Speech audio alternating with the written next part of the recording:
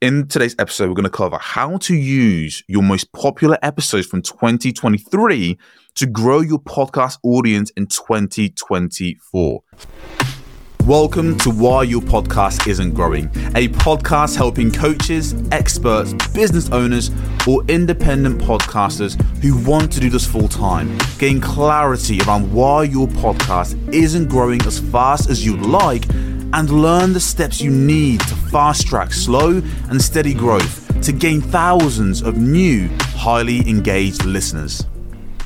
Today, I'm with my business partner, Ty Gaucher, once again for this glorious times. And I've got to say, Ty, today I've got a very special episode. In today's episode, we're going to cover how to use your most popular episodes from 2023 to grow your podcast audience in 2024. Essentially, how the hell can we make sure that all the work that you've been putting in, the long days, the late nights, the early mornings, the late nights, grafting on the show, hosting amazing interviews, working long, hard, and consistently, how do we make the most out of all of that work moving into 2024? And it all starts with what, Ty? Looking at your podcast analytics and spotting trends on specific topics or guests that seem to gain far more traction. Damn right. So look, let's kick this off with saying what to even look for in the start to actually see these trends and see which episodes are best. There's two metrics really. There is the most downloaded, and then there is also the highest retention time.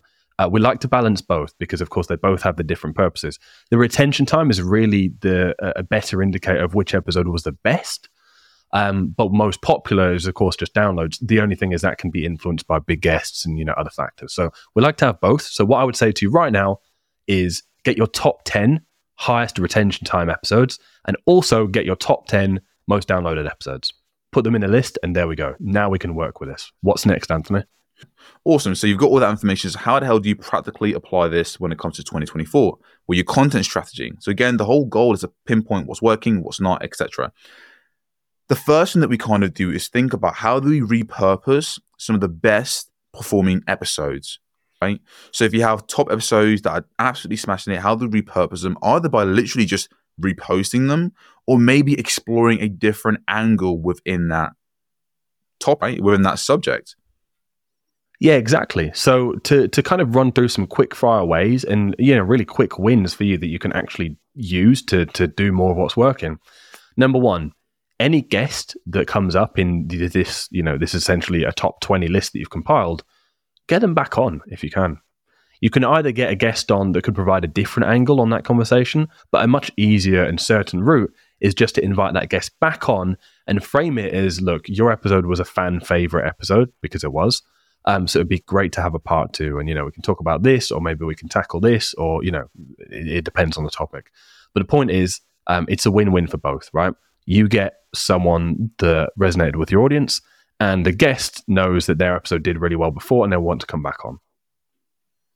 The next thing that you can do is simply recap those episodes and share your takeaways. This can be literally 5-10 minutes, solo episodes, positioning yourself more as an authority, creating additional touch points with your listeners. But more importantly, knowing that this is a high and trending topic, you covering, giving it your own take, and giving your own takeaways is a way to kind of piggyback off the popularity of this hot and trending topic. Yeah, and some of your top episodes might already be solo episodes. And if that's the case, you can still do a solo episode recap on it. Maybe just share how your perspective has changed on this or, new things you've learned about this. Or, yeah, again, really, you could just still do your takeaways, right? So, yeah, there's always ways that you can recap old episodes, no matter what the format of that episode was. The last way we can kind of look at this list as a whole and make changes to get more growth in 2024.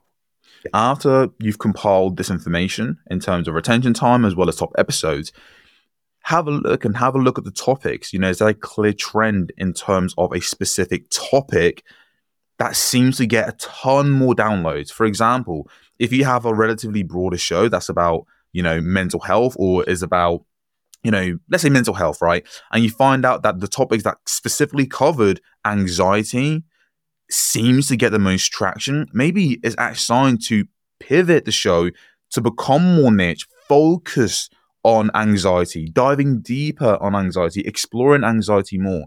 If you have a show on personal development and you realize that meditation seems to be a topic that your audience absolutely loved, how can we, again, become more niche? So this could actually be a sign, and it might be shocking what you find, actually, to be honest with you.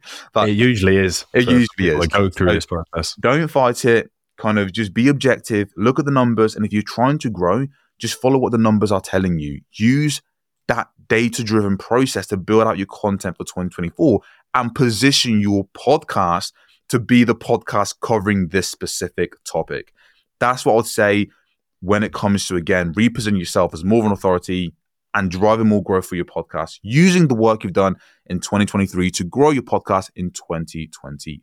Great. So to summarize, really there's three main ways that you can look at your most popular episodes overall, or your most successful episodes overall, and repurpose them. So number one, you can do more solo episodes on those topics, whether it's a new perspective, your takeaways from the initial episode, and just do more about, related to that episode. Number two, you can invite the guest back on if you did originally have a guest. Frame it as a fan favorite episode, and it's going to be hard for them to say no, right? And number three, you can kind of look at the list as a whole and analyze the trends between the topic you discussed and decide whether you need to actually kind of go in that direction as a whole with the show. Or maybe it's even commonalities between the titles. So, maybe the episodes where it was like 5 ways to do X, maybe a lot of your best performing episodes have trends in the way you titled them. And that's also something you can take on board to improve. And Anthony, to really reiterate, why is it that we use both retention time and most downloaded episodes as the overall best performers? The reason why is really this. How we like to view it is the highest downloaded episodes give us a clear idea of the topics your audience are really attracted to and respond well to. Whereas the highest retention and completion rate episodes tells us the episodes that your audience were most engaged with, the ones that they enjoyed the most. And those are two very different things, right? You can have an episode with 1,000 downloads, but an average retention time of 50, 60, 70 because the content might not have been as engaging. So that's why we have to look at both of these metrics because they tell us different things. So in terms of your call to action, because that was a lot there, in terms of call to action, if you need to revisit this episode.